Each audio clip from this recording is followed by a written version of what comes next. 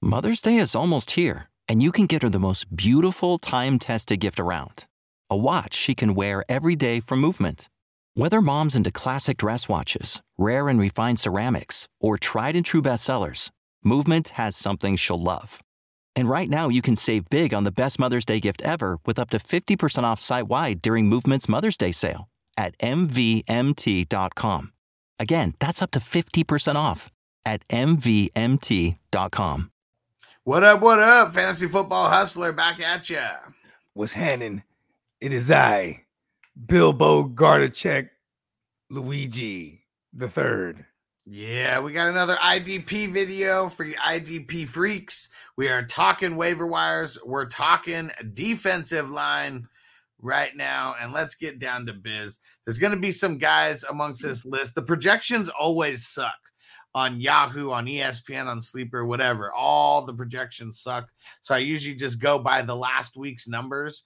And, we'll try to put some guys on your radar. And we only talk about guys that are rostered in 20% of leagues or less. And we really try to deep dive as much as possible for you guys. Because normally, the real household names are gone anyways.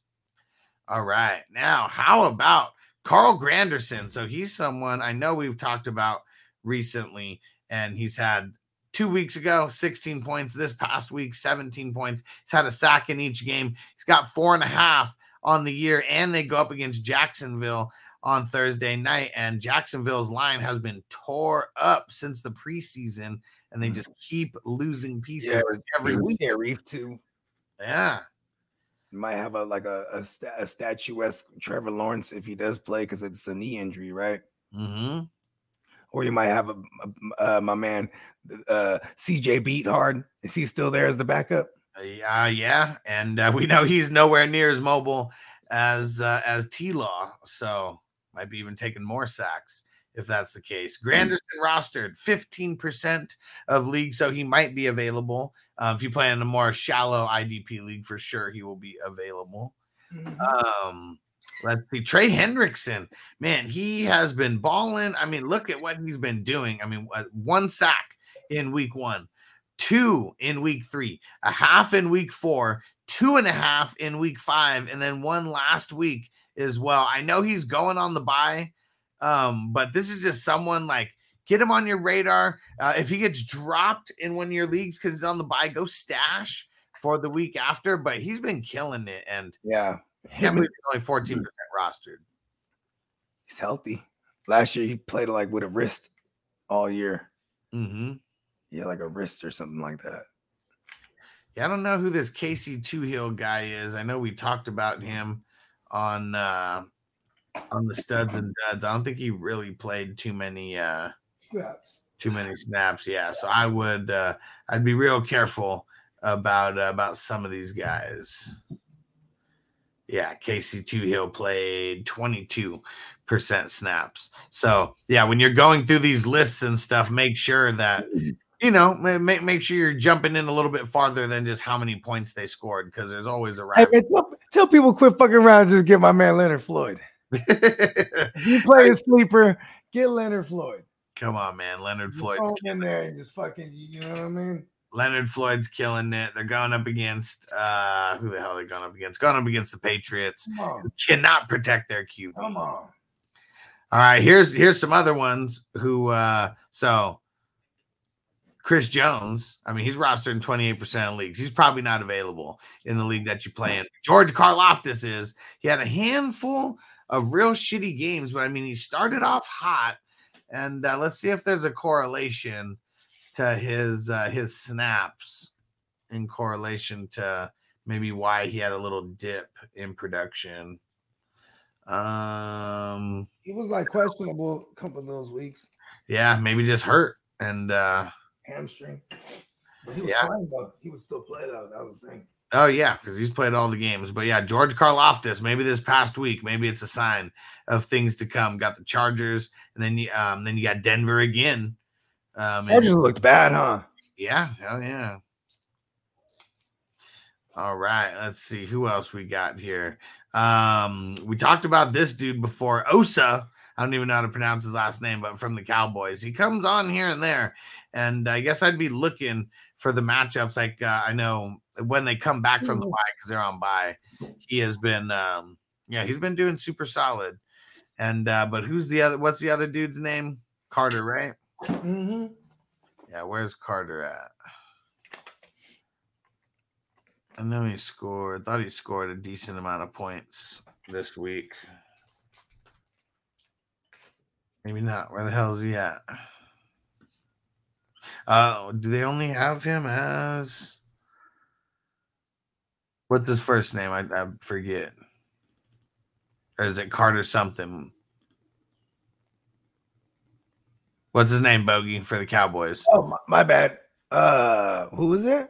The Carter dude, was it Damone Carter or Carter Damone? Oh, it's Clark. Clark. Yeah. Damone Clark. Yeah, but he's a linebacker. Okay. So they got him listed at, okay, that's what I'm thinking about it. So for sleeper, we'll he got the duel in his sleeper?